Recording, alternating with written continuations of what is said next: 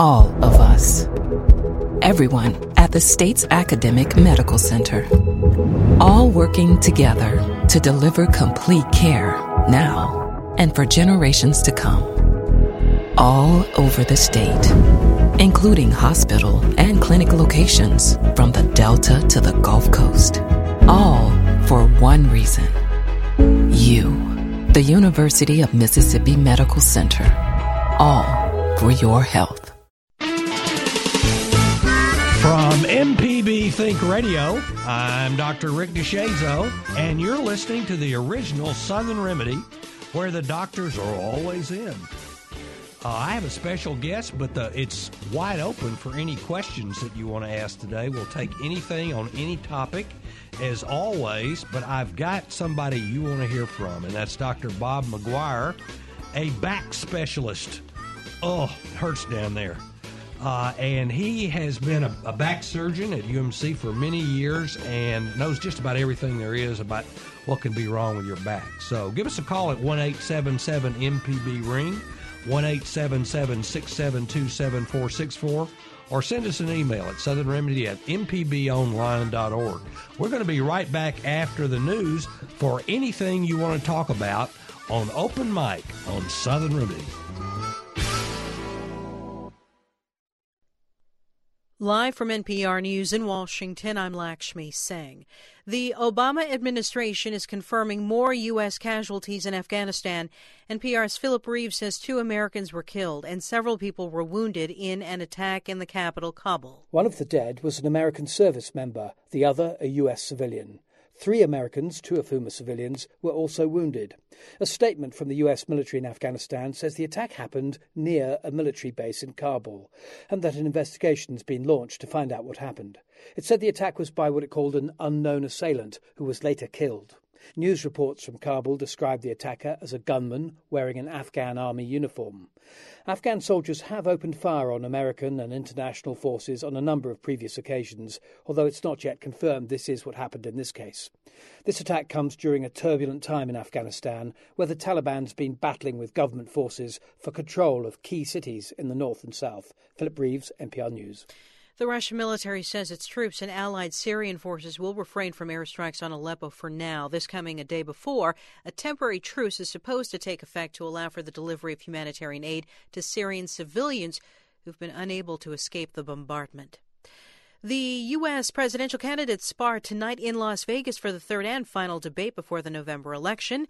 NPR's Tamara Keith says members of the audience have figured prominently in the Democratic and Republican campaigns. Donald Trump invited women who had accused President Bill Clinton of sexual misconduct to the last debate. This time, his campaign has invited Pat Smith, the mother of a State Department employee killed in Benghazi. For her part, Clinton's campaign confirms Dallas Mavericks owner Mark Cuban and Hewlett-Packard CEO Meg Whitman will attend. Ryan Moore will also be there. He was just featured in a Clinton campaign video about his family's long friendship with Clinton. She looks at me the way I always wanted to be looked at by everyone. Moore met Clinton when she was First Lady, and he was a young boy suffering from health problems, and they've stayed in touch over the years. Tamara Keith, NPR News, Las Vegas. The European Space Agency has lost contact with a lander it sent to the surface of Mars. NPR's Jeff Brumfield has the latest. Researchers were using a giant radio telescope in India to track the landing. They saw the lander come in through the Martian atmosphere. It deployed its parachute, and then just moments before it was supposed to set down on the surface, they lost contact. Now, they also have a space probe orbiting Mars that was watching the landing, and we should know more soon. That's NPR's Jeff Brumfield reporting. At last check on Wall Street, the Dow is up 63 points at 18,225. S&P's up 5 at 2144. NASDAQ is off a fraction. This is NPR. The 21 Chibok schoolgirls released last week by Boko Haram Islamist militants have met the leader of Nigeria. President Muhammadu Buhari says the girls will be reintegrated into society as quickly as possible. He also said he would redouble efforts to win the release of the remaining missing schoolgirls who are among the hundreds to be abducted from their school in Chibok in 2014. His government has been accused by critics worldwide of being too slow to act. In Israel, protests broke out last night at a concert by a famous rapper from Israel's large Arab minority. Lauren Frere reports from Jerusalem. This is part of an ongoing controversy in Israel about censorship and artistic freedom. I am not political, rapper Tamer Nafar sang as he took the stage in northern Israel. Thousands in the audience cheered, but a few dozen right-wing protesters waved Israeli flags and booed him. The Israeli culture minister had publicly urged organizers to drop Nafar from the concert program because of his lyrics. One song says Israel raped the Arab soul and that the resulting child is terrorism. Nafar accuses Israel of trying to limit his artistic freedom. Israel's president says he's glad the concert went on and that people should hear rival points of view. Lauren Frere, NPR News, Jerusalem. Residents in northeastern Philippines are bracing for what forecasters describe as a super typhoon. Meteorologists say Typhoon Haima was generating 140-mile-per-hour winds as it passed over the Philippine Sea. I'm Lakshmi Singh, NPR News. Support for NPR comes from NPR stations. Other contributors include Constant Contact, with email marketing features like drag-and-drop editing and mobile-friendly templates. Constant Contact is committed to helping small businesses and nonprofits become marketers. Learn more at ConstantContact.com. I'm Terry Gross. Listen to Fresh Air weekdays at 3 on MPB Think Radio. You're listening to Southern Remedy with Dr. Rick DeShazo on MPB Think Radio. We're glad to take your calls at 1-877-MPB-RING. That's 1-877-672-7464. You can always email your comments and questions to Southern Remedy at mpbonline.org.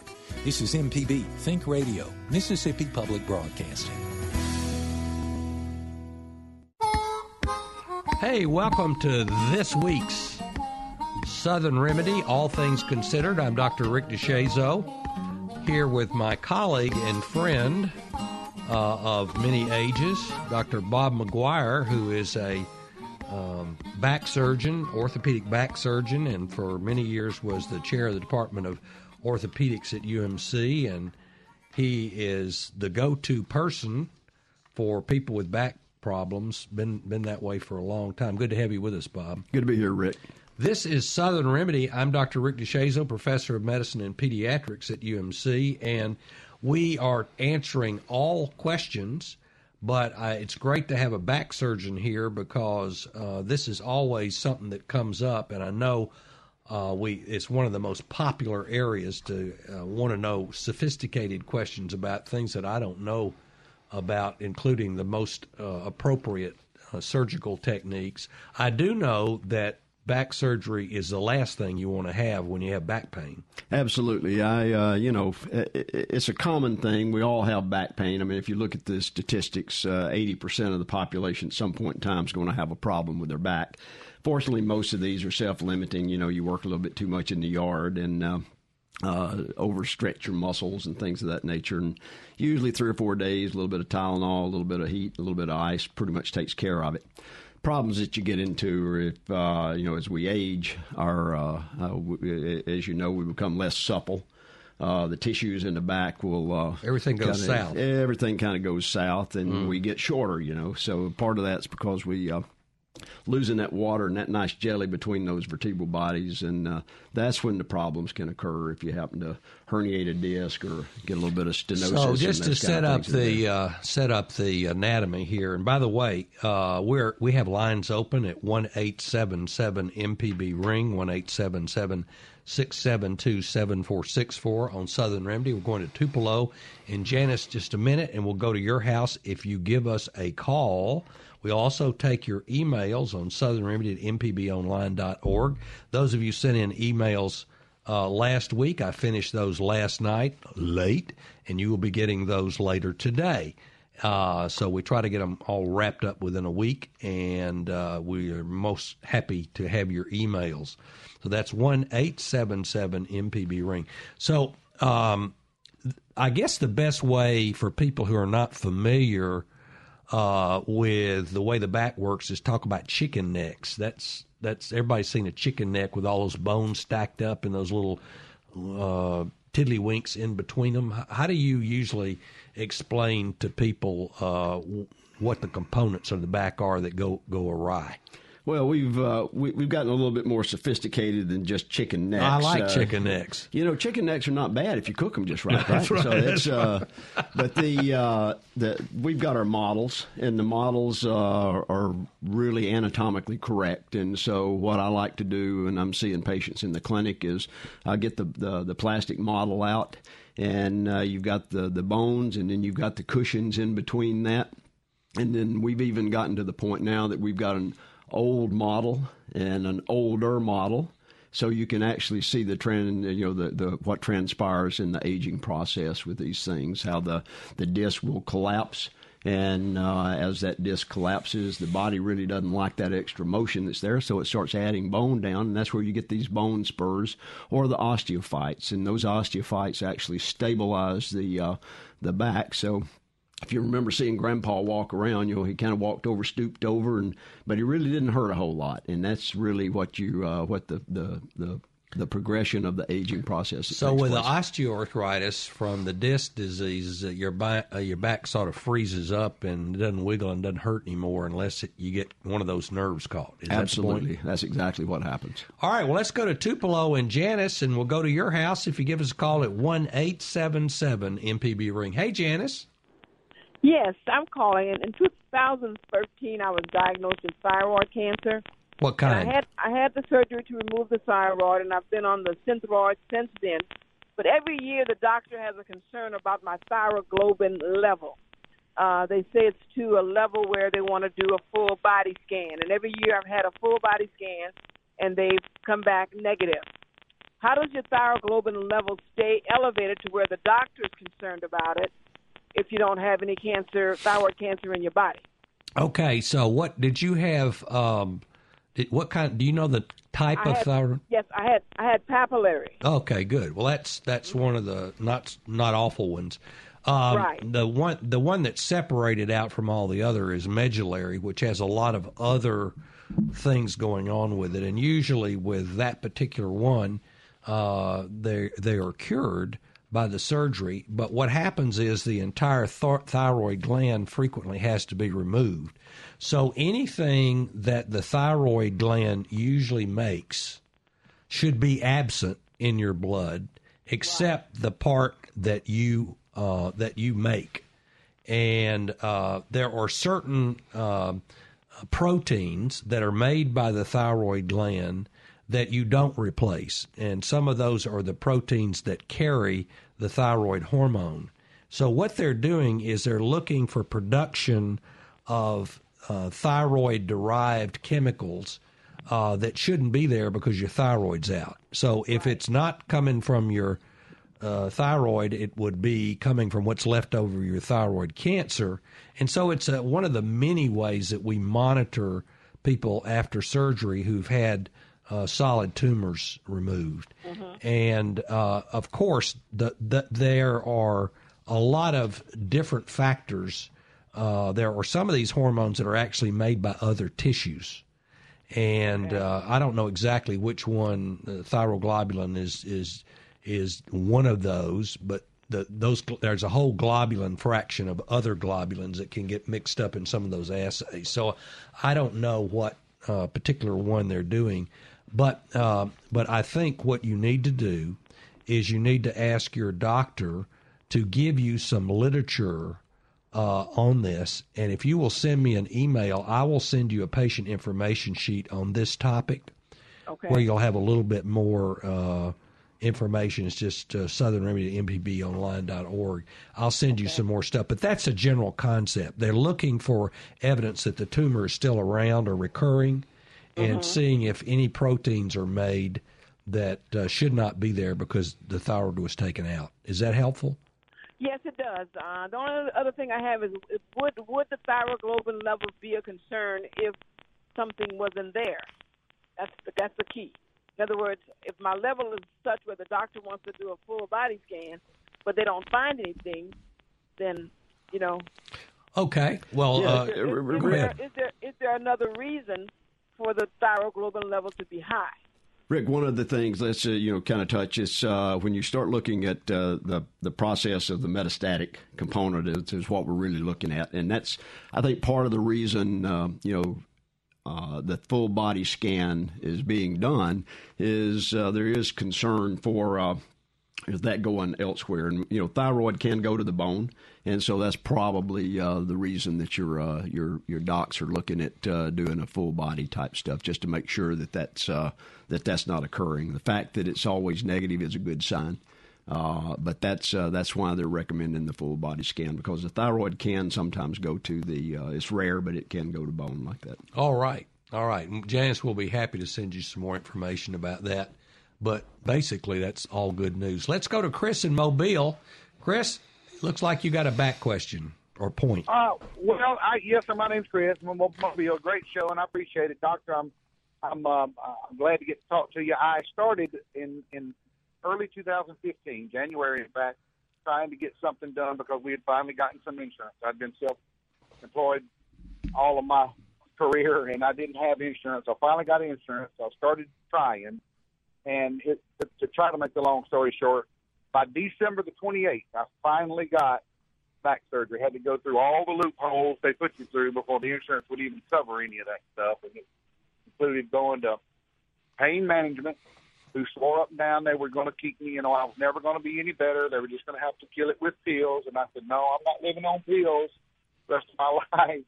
And they sent me to therapy, which just really made it worse because I had sciatica so bad in my right leg. But anyway, after the surgery, I've had my surgery done by a neurologist, and he fused L1 to S1, and it is absolutely completely just cured me.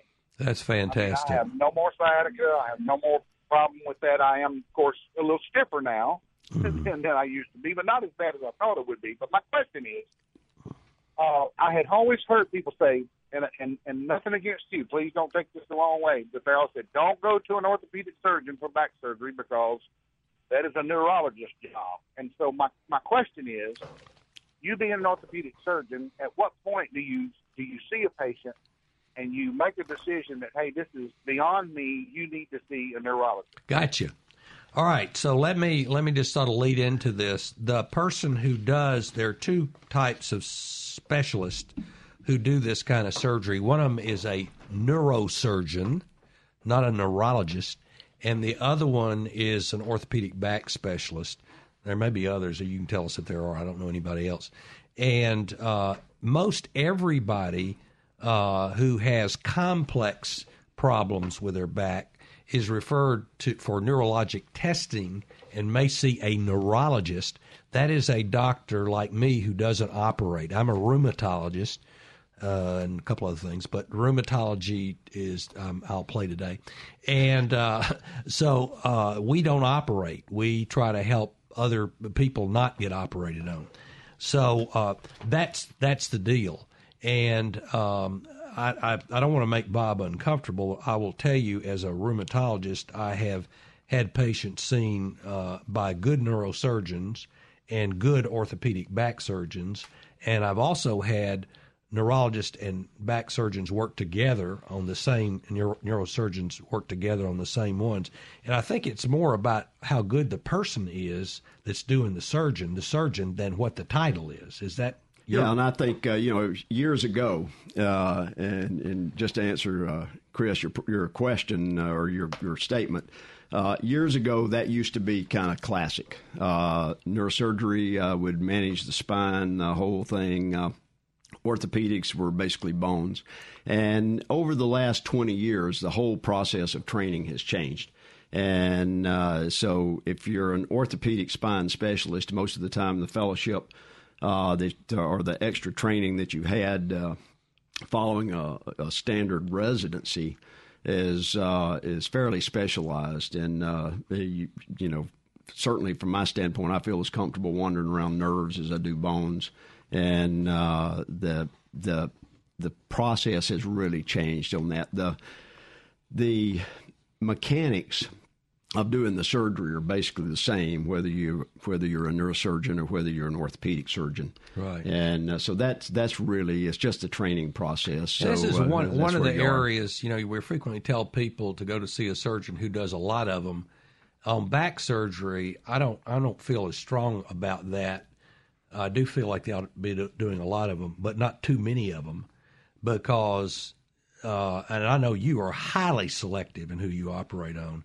And we want to talk about who is a candidate for back surgery.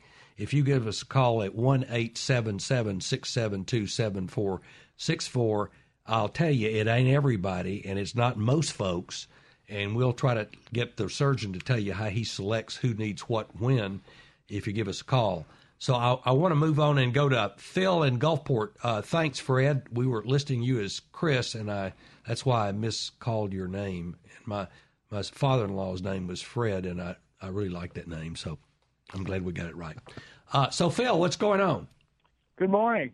I've been diagnosed with early onset Parkinson's about 8 years ago. I'm 60 years old. It's well under control. Since then, I've lost about 90 pounds, and now I'm having back pain. I had an MRI, and I've got bulging or wedging, I guess is what they call it, at T7, 8, and 9. And we've tried everything. I've gone to pain management. They've done 4 epidurals. Nothing helped. I've gone to a neurologist. He said there's not a whole lot can be done. Gone to physical therapy, and he gave me the best explanation of what was going on. I'm now having problems with C7. And pain management's a little help because they don't want to give you enough to knock it down. What's the next step?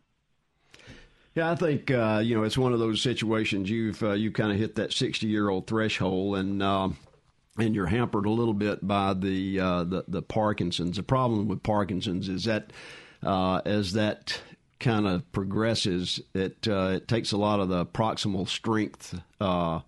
Your musculature, it changes that. So what you're really having a lot now are the symptoms that are related to that discogenic or just the wear and tear problems. It doesn't sound like that you've got gross instability, but the concern that you always have are those segments becoming unstable. So the cervical part's your neck, right? That's correct. So he's got thoracic. He's got some neck problems, and it sounds like some thoracic problems with the T7 and 8, and those are right around the transition points of where you go from a normal incurving to an outcurving to another incurving, and so that's where you usually have the problems from the standpoint of stability. And if you have some of the proximal weakness, which occurs unfortunately with the Parkinson's component, that can lead to a lot of the complaints that you're having. That's probably what your physical therapist told you. If you've got sound like you had a good therapist, and I'm sure that's what he told you.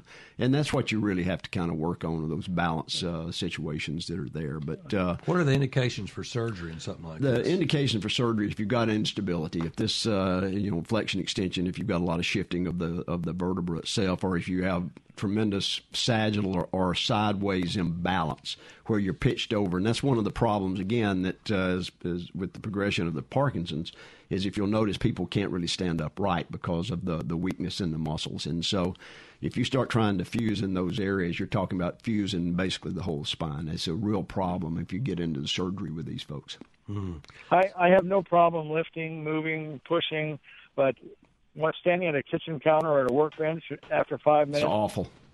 Awful. Yeah, awful. And or sitting in an upright, straight chair. Yeah, that's the discogenic stuff that you're having. What about brace? What about bracing? When from again, if you've got the instability component, that's where the braces come into play. I don't know that a brace is going to make one bit of difference with Phil. We tried the brace. Yeah. It would pull my shoulders back, keep my posture up, and that became just as uncomfortable as the back pain. Absolutely. So I guess the major thing then, which hasn't worked for Phil yet, is strengthening those muscles that stabilize the spine.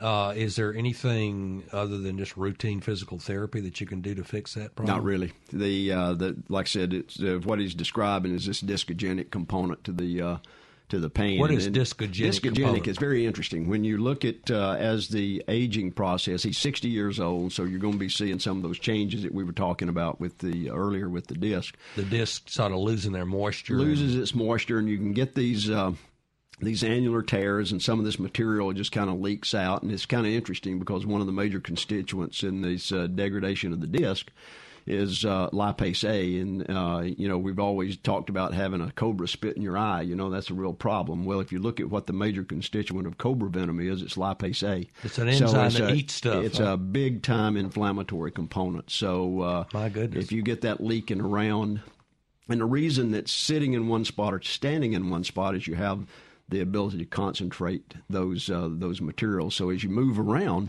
you're actually going to be better off moving around than you are going to be standing in one spot. What about warm water exercise programs? They're absolutely great. I mean, the beauty of that is it takes gravity out of play, especially if you've got some instability component. Mm-hmm. And so the conditioning effect that you get with the water, you can really move your muscles around and not a whole lot of pain in the back from the instability standpoint. Phil, that's the one thing that I have done when I get the consult back from the back surgeon, which you just got.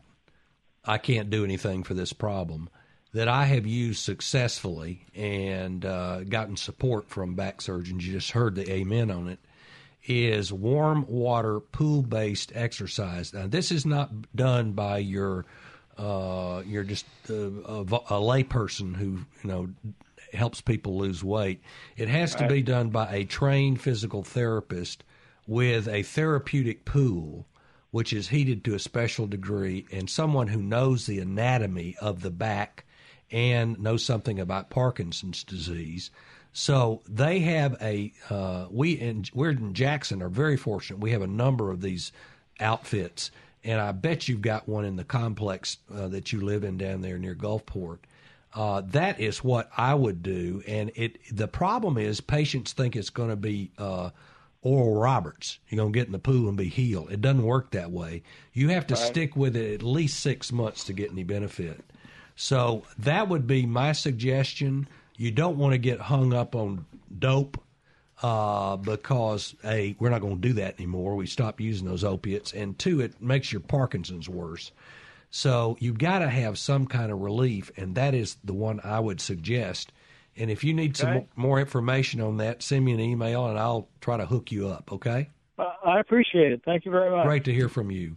Listen, it's All Things Considered on Southern Remedy, and I'm Dr. Rick, here with my special colleague, Dr. Bob, who is a back specialist.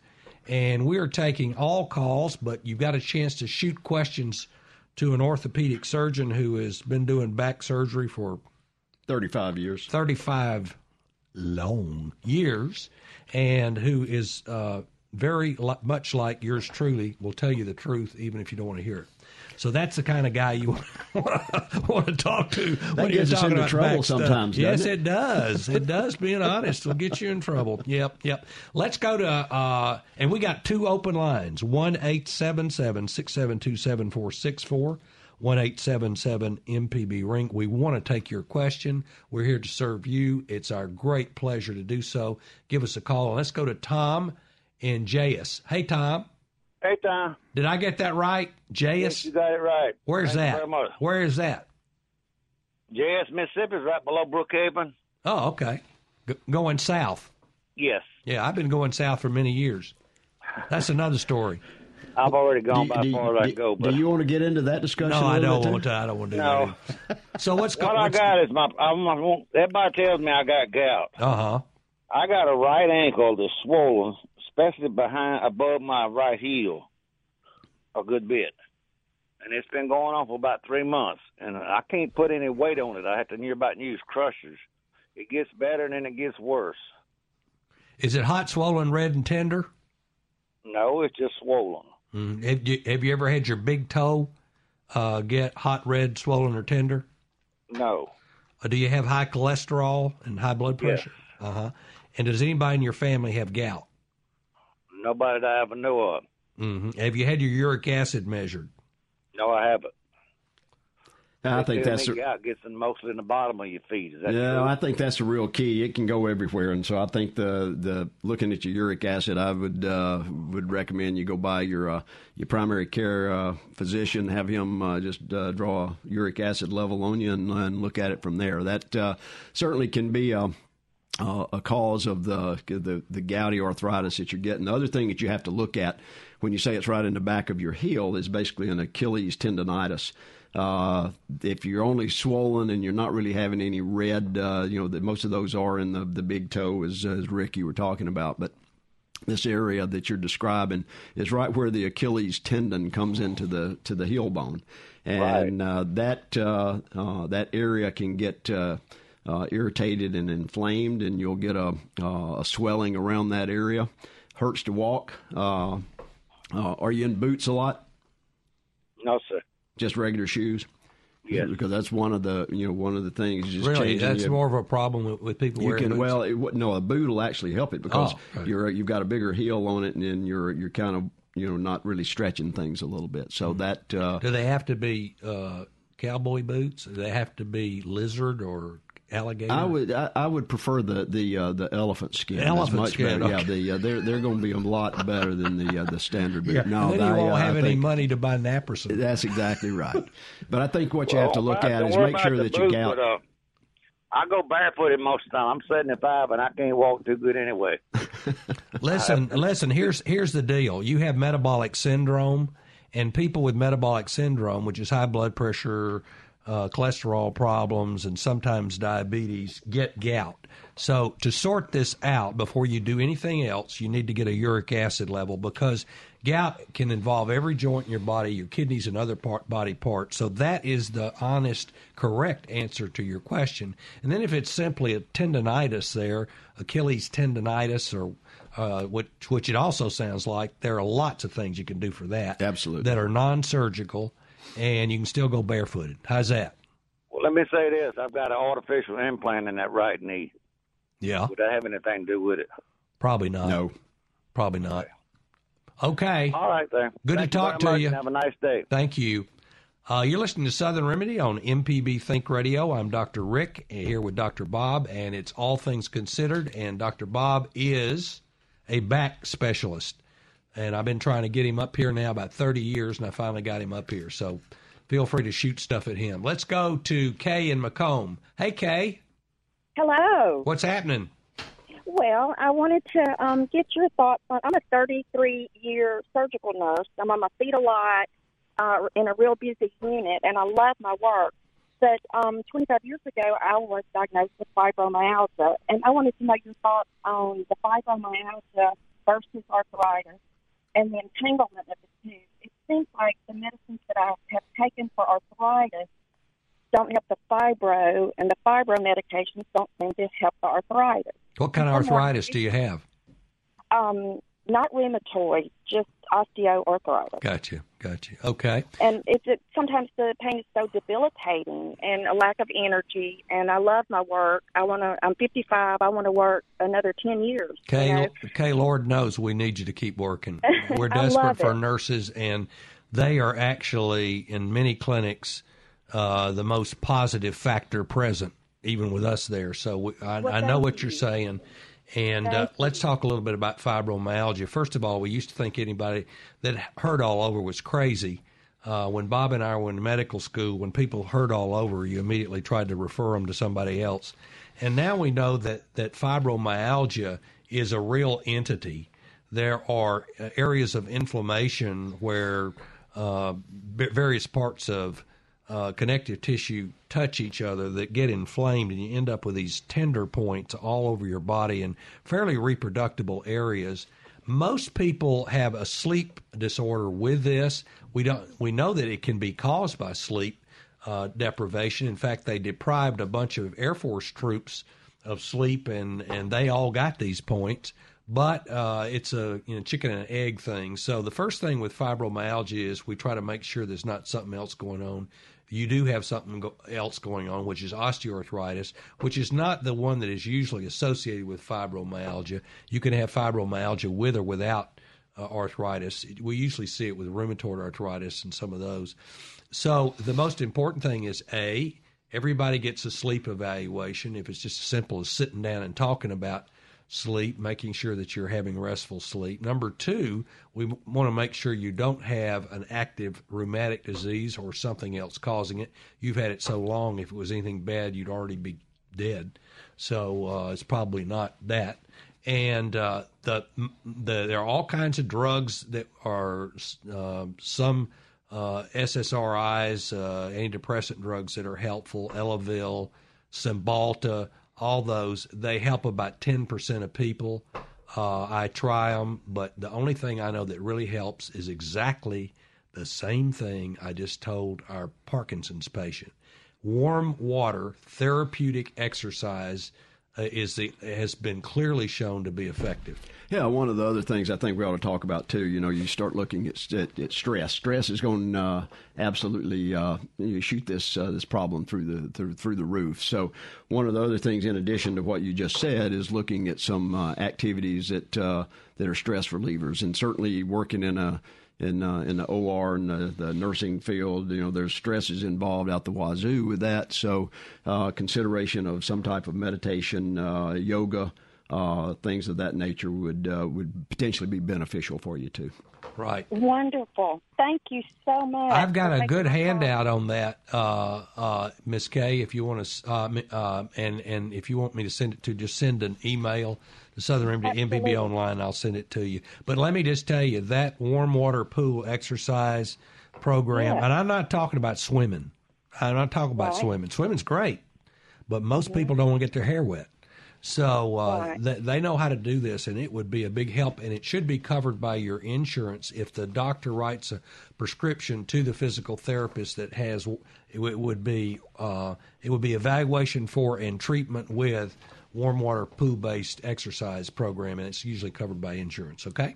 Well, those are easy things to do. Thank you so much. And I think it has been exacerbated with menopause. It seems like that has kind of made it more apparent. But thank you so much for taking my call. Well, and thank you for calling, and God bless you. Thank you for your work. Thank you. Bye-bye. Let's go to Kevin in Olive Branch. Hey, Kevin, you got the back guy here, so I'll shut up and let you tell your story. Good morning. How you doing? Great. We appreciate your call. Good morning. Yes, I had back surgery a little over 5 years ago. I had a bulging disc, and from time to time now I get a aching going down my left leg all the way to my knee, and sometimes in the night when I wake up, my lower back still bothers me quite a bit. And what are you doing for that? Exercise and riding my bike, and just trying to stay healthy, eat healthy, and what kind of exercise? Keep my weight down, and what kind of exercise? I ride my bike for the most part. I do a lot of walking, but I think my profession, I'm a truck driver, is probably not helping me much. Yeah. Okay. Kevin, you remember what level that you had your disc surgery done? I think it was level 5. L5 and S1. That's fairly typical. You look at as we age, the most common areas are going to be the L4-5 and L5-S1 level, and what you're describing is very consistent. Having had surgery 5 years ago, what you do is you squirted out part of that disc. You have the disc taken out. You never get all the disc, but you actually have collapse of that disc. And if you think of it as being a tripod, you've got 2 joints in the back, and then you've got that disc space up front. Well, if you narrow that disc space, that's going to put more pressure on those joints in the back. And so what happens is, we said earlier, the body will respond to that, and it'll put down extra bone to try to relieve some of those stresses. And so that standing up and positioning yourself in one spot will give you a little bit more of that facet arthritis pain, and that's why you'll get the pain that goes down into the buttock and then stops about the knee. That is very consistent with kind of what we call facet arthropathy. Is that sciatica? That's not really sciatica. Sciatica is actually where you have an impingement of the nerve root, and the pain itself follows the nerve root dermatome pattern, and consideration of weakness and sensory deficits with that nerve. Now, a lot of people will call what he's describing as sciatica, and that's not really sciatica. I mean, it's referred back pain from the facet joint. It's and that's why if it stops at the knee, it's really not a big deal. You start looking at it as more of the osteoarthritic phase of the disc degeneration, and what you're doing for it, the cycling and the walking. Absolutely great. And I noticed you mentioned, eating right and watching your weight. Those are all things that you want to consider. And the one thing that you didn't mention that I'm assuming you don't do is you're not a smoker, because that's one of the problems that we get into. People that use tobacco products, whether it be smoking, whether it be the nicotine effect of this thing. We do know across all of our studies that people that smoke have more problems with their back than the non-smokers do. Okay. Non-smoker, non-tobacco. Okay, so what should he do? Does he need to go to physical the right therapy? thing. No, he's doing, with his cycling and the walking. What it does, it sounds like that kind of goes away if it's an off and on type thing, and that's exactly what I would expect. That's the natural history of this particular process. As long as you're not having any nerve root tension signs or any deficit, the likelihood of you having to do anything else down the road is really going to be pretty slim. Is that what you needed? That's what I needed. I just want to know if you had anything suggesting me do anything different. But I do appreciate it, and I listen to the show all the time. Well, thank you very much. Drive safely. We're going to come back right after a brief respite and take your call. We're at 1-877-672-7464, and we're going to be going to Oxford next and to your house, 1-877-672-7464.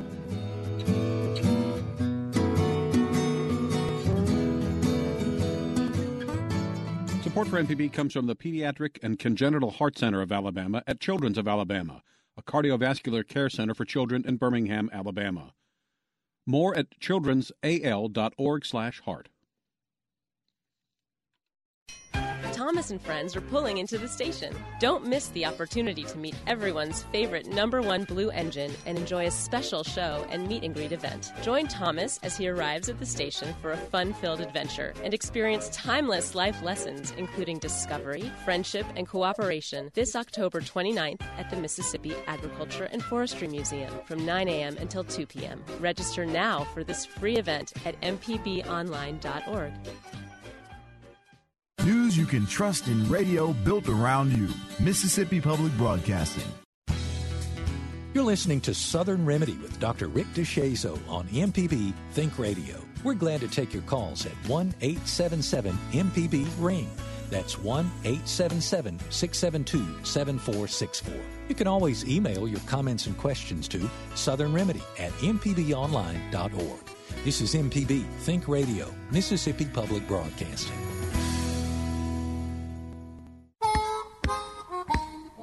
Welcome back to Southern Remedy on MPB Think Radio. Our producer who makes this thing all work is Jay White, and he produces all these programs on radio, and we appreciate him and his patience with people like me. We're taking all questions today on anything you want to talk about, but we're using the opportunity to have a back specialist help with back questions, and so you're getting some amazing answers here, so please give us a call, and we're going to keep running through as many of these as we possibly can, and we need to go on the road. Then we'll go to Oxford and Clarksdale and your house. Let's go to Bob. Hey, Bob. Bob, you with us? Yeah, this is Bob. It's your turn. Alabama. Where are you? This is Bob. I'm driving through Memphis right now and listen to your program. Great. Are you from Alabama? Yes. Well, both of us grew up in Alabama, so we heard the Bama piece, and that's why we wanted to know more about you, because we're probably cousins. And so, where in Alabama are you from? Baldwin County. Oh, great place. The entire Baldwin County Fairhope area listens to this program, and we love them. We all send them checks at the end of every year for their high ratings that they give us. So what's your question? Well, I just wanted to introduce something. I'm beginning to have a little back trouble with L4 and L5, disc degeneration. I'm 72. And a friend of mine, we were talking the other night, and he sent me an article. And I'm sorry, I'm driving. I don't remember the doctor's name or anything. No problem. Is doing this, but apparently he's got some way of injecting two compounds or they may be hormones, I don't really know, into the disc, and it promotes healing in the disc. And he's reporting a success rate of 87%. Okay, so you want to know more about stuff like that? Heard of it, but we've heard of it. We'll discuss that a little bit. I'd appreciate it. All right. We'll get off and listen to and drive carefully and roll tide, and we appreciate your call. Roll Tide? I thought that was War Eagle. We got in that situation. Well, we got a real problem here between the two of us, but we're not going to fight on the air. Let's talk about this injecting stuff into the disc here. Listen, here's the story. I'm a big favor of the big Greek wedding movies, and I use a lot of Windex. You can inject Windex. You can inject anything, you're going to get a 20% improvement. Absolutely. But let me set this up. All right. So there are doctors up in Memphis that are injecting all kinds of stuff. They're injecting serum extracts that they make. They're injecting growth hormone. They're injecting stem cell stuff. And my patients all ask me what to do about all this stuff. And I say, well, will you tell me which one you're going to have injected? And I sit down on the computer and look for the studies on that, and I can't find them. Well, that's why the process, and that's what I think Bob was talking about, is that you're looking at some of these studies that are there, and there are studies being done, and you're right. People are injecting all sorts of materials, trying to get the disc to heal itself, to regenerate itself. So it makes perfectly good sense. It makes perfect sense. And I mean, it's a thing, it's Ponce de Leon's fountain of youth. If we, I'm still mad at that guy because he never found it. But I think in this situation, you have to look at it purely from a science standpoint. And you're right. You mentioned a certain number of people are going to get better if you just stick them with a needle. I mean, that's a placebo effect, and you're looking at somewhere between 20 and 30% a lot of the times just with that. So when he's talking about an 80% success rate, I think you really have to look at an absolutely controlled study that's randomized, prospective.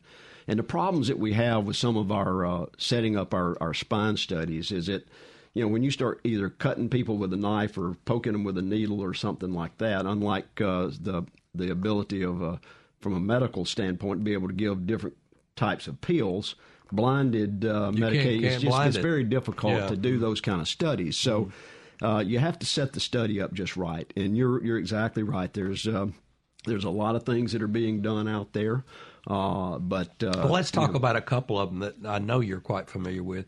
The fad several years ago was to squirt cement when you had an unstable disc or a rupture or whatever. I know that's still going on. This place advertises in the newspaper, Wall Street, in New York Times all the time, non-invasive back surgery, laser, and all this kind of stuff.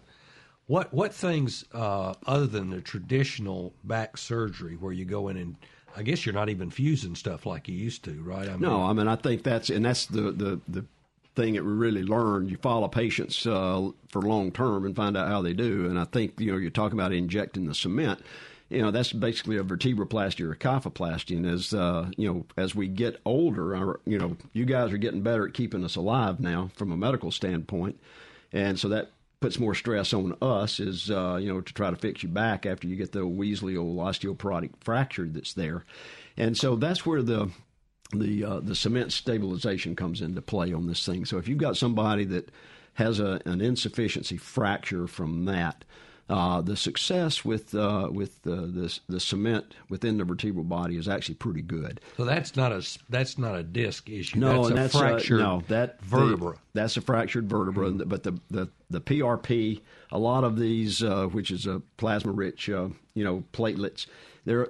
If you look at this, what it spins down, and those are a lot of materials like the human growth, the hormones and things, they actually get concentrated within that platelets. And so that's one of the things that you're seeing. And it's kind of interesting when you start looking at some of the sporting agencies now are starting to look at PRP as potentially doping because you do get a steroid effect, almost like kind of an anabolic component. So there are some things that can be improved, but again, the anecdotal data that you get, you'll see a couple of the NFL football players that I had my knee injected with this stuff, and I was able to play in the Super Bowl 2 weeks after that. And you're always going to have those kind of so that's not things. That's that plasma, platelet-rich plasma thing has not been shown in control studies to be effective. In a large number of series, no. Mm-hmm. And what about the cement there? From your personal experience, I don't think that's been controlled either because you just so hard to control it. But from your experience, is that any good? Yeah, I think that from the standpoint of patients with an insufficiency fracture, if you choose the person correctly. And what is that stuff? Is it Gorilla Glue or no? what? It's methylmethacrylate. It's a modified kind of a hard plastic that you look at it, and it's a kind of a cool thing. Good. We've been using that for years, putting total joints in. So it can help. It's like cement. You put a cement block in your vertebral body. Now the first thing you do is when you have back pain is nothing. Is that right? Well, yeah. Unless there's some alarm signs. That's exactly right. I mean, certainly from an alarm standpoint. I mean, if you got somebody that has all of a sudden, hey, I was doing this, I got a terrible back pain now, I can't. I've lost control of my bladder or my bowel. And that's a real problem in that situation. You don't need to mess around with that. Or if you've got somebody say, I hurt my back, and now all of a sudden I've got a foot drop. I can't walk. My foot's flopping around. Those are kind of things that you really want to look at. That means your nerves are messed up. That means your nerves are in a problem. problem. So you need to consider seeing somebody fairly quickly. Okay, let's go to Oxford. Hey, Amy, you're up. What's going on with your hubby? Hi, thanks for taking my call. Sure. It might be kind of a simple, answer or whatever, but my husband and I have been going round and round about this. He's been having a lot of back pain, and I think it has to do with the fact, he sits all day for the most part, and his office chair and our couch are over 10 years old. Like the couch, when you get into it, everybody rolls together into the center. My wife tried that on me, too. It didn't work for me either. The old couch, we need a new couch. Yeah, that thing is that all the way back, and it's offering no support. And I'm like, you need to get an ergonomic chair, at least for work. And he's like, nah, that's not what's causing the problem. Okay, those are good points, and I'm just joking with you there. It's right. It's very clear. If you sit down on a sofa and you go down the hole, it's probably not good for your back. Yeah, and I think she's got a point. I mean, when you start looking at posture, and I think that's really what you're talking about. It sounds like he sits all the time, and if he's got a bad chair where his posture's all out of whack. So what is your posture supposed to be? What you really want to do is you're kind of if you think of yourself as standing erect, okay, you stand straight up, okay? Mm-hmm. If you're standing straight, then your head kind of ought to be balanced over your pelvis, and then, which your pelvis is over your feet. And if you're really kind of in the same type thing with sitting, we have become a society of flexors. I mean, if you look at what we do, we kind of bend our neck forward. We sit on the computer. We have our tendency to bow ourselves up, and and we lose a lot of the ability, or we weaken our extensor muscles. So now all of a sudden you're just kind of sitting in a little wad, which is exactly what you said when you sit in that hole in the sofa. So the ideal situation is to be able to kind of get your shoulders back, and sit in a more of an upright posture, so that your knees and hips are at 90 degrees, and that's where those ergometric chairs come into play. Is that positions you in an appropriate Now you posture. can get those ergometric chairs, which are usually net. They look net. They can be. There's the nets are kind of cool because you can adjust them with things. You can get solid bases also. You can get them for $129, or you can get them for $3,000. That's exactly right. So which one's better? when you look at it, you go and sit in one and see how you feel on that thing. That's kind of like the same thing with mattresses. You know, a lot of these mattress companies would like for you to think that they're the great and savior of back pain, but there's not really, again, as we're talking scientific studies, there's not really one mattress that's better than another. You go check if you and feel and see how you do. So you would support him getting an office chair that is a better quality chair that's more ergonomic and sitting appropriately. What about standing up? The big fad that I see is people are getting these standing desks. Do you have one of those? I don't have one of those because I gotta get up and move around all the way anyway. So I think that's going to be the real key. Is that you do need to change your positions a little bit. You can get kind of stuck in one spot. But I think the other thing when he gets out of his desk, what kind of exercise is he doing? Not very much. That's a real key. So, you want to get into a good program with that because you're going to keep your core strong. You want to kind of keep your aerobic conditioning up. And so, it falls back to that same old category that we've always, when we were 18 years old, if you don't use it, you're going to lose it. And I mean, that is exactly right. So you want to stay after that. So, Amy, you need to tell your hubby that Dr. McGuire, the back surgeon down at UMC, thinks that you need a brand new sofa and chair that match. And leather. They need to be leather. Made out of probably leather. Needs to be leather. And that you may need a new mattress. Better check that out. And, of course, you need a new bed to go with it. And, of course, the rest of the bedroom furniture. I think you have an opportunity to really make some hay here, so go for it. All right. Well, I thank you so much. Boy, you really put me in a spot there, hadn't you? Yeah, right. Let's go to That's Clark. my Alabama buddy. Let's go to Clarksdale and David. Hey, David. David, it's your turn. What's going on? David, are you still there? We're coming your way, David. Hang in. Here you are. Hey, David. Hey, can you hear me now? Yes, sir. All right. Good morning. Love y'all's programs. Thank Great you. programs. Thank you for your call. What's going on? I'm talking about my wife, who's 41 years old, and she has a herniated bulging disc on the very lower part of her spine. I can't remember exactly. That'll be L5 and S1. Yeah, I can't remember exactly where it is, but it's pressing against her nerve, which is causing horrible pain down the left side of her leg, basically from the waist all the way down to her. That will be the foot. outside of the foot because that's going to be an S1 radiculopathy that you're describing from the bottom segment. That sounds right. We've met with two neurosurgeons about it, and they both agree that the reason this is happening is there's a deformity in that vertebra from birth, probably, where it didn't form all the way, so it's not properly connected to the next one, and that's why this, shifting has caused this disc to bulge and pressing on the spine. Let me interrupt you here before you talk about this deformity. Did they mention a word named called spondylolisthesis? That could be it. Yeah. The medical terms, they're so complicated they get lost. Understand. But two surgeons have talked to us, and one is need to go in and fuse them and fix the overall problem. Remove the disc, and that would be most likely a permanent lifetime fix. But it's pretty invasive, major surgery.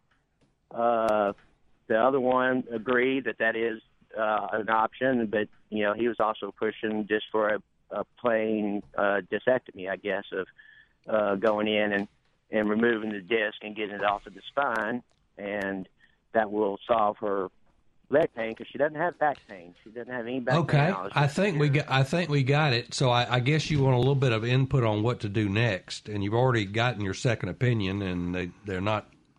Does he go for a third one, or what? Well, I think what you have to look at is, what the true diagnosis. If you got a disc herniation, then certainly taking the disc out is one thing, with predominantly leg pain.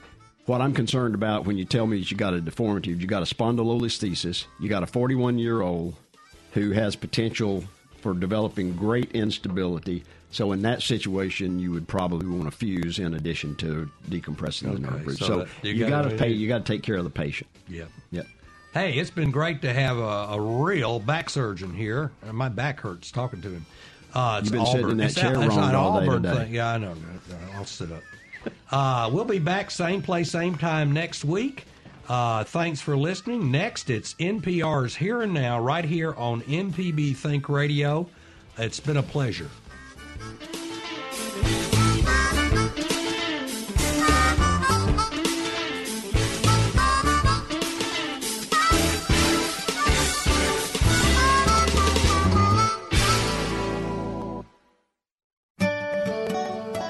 This forecast is underwritten by Blue Cross and Blue Shield of Mississippi. Live healthy.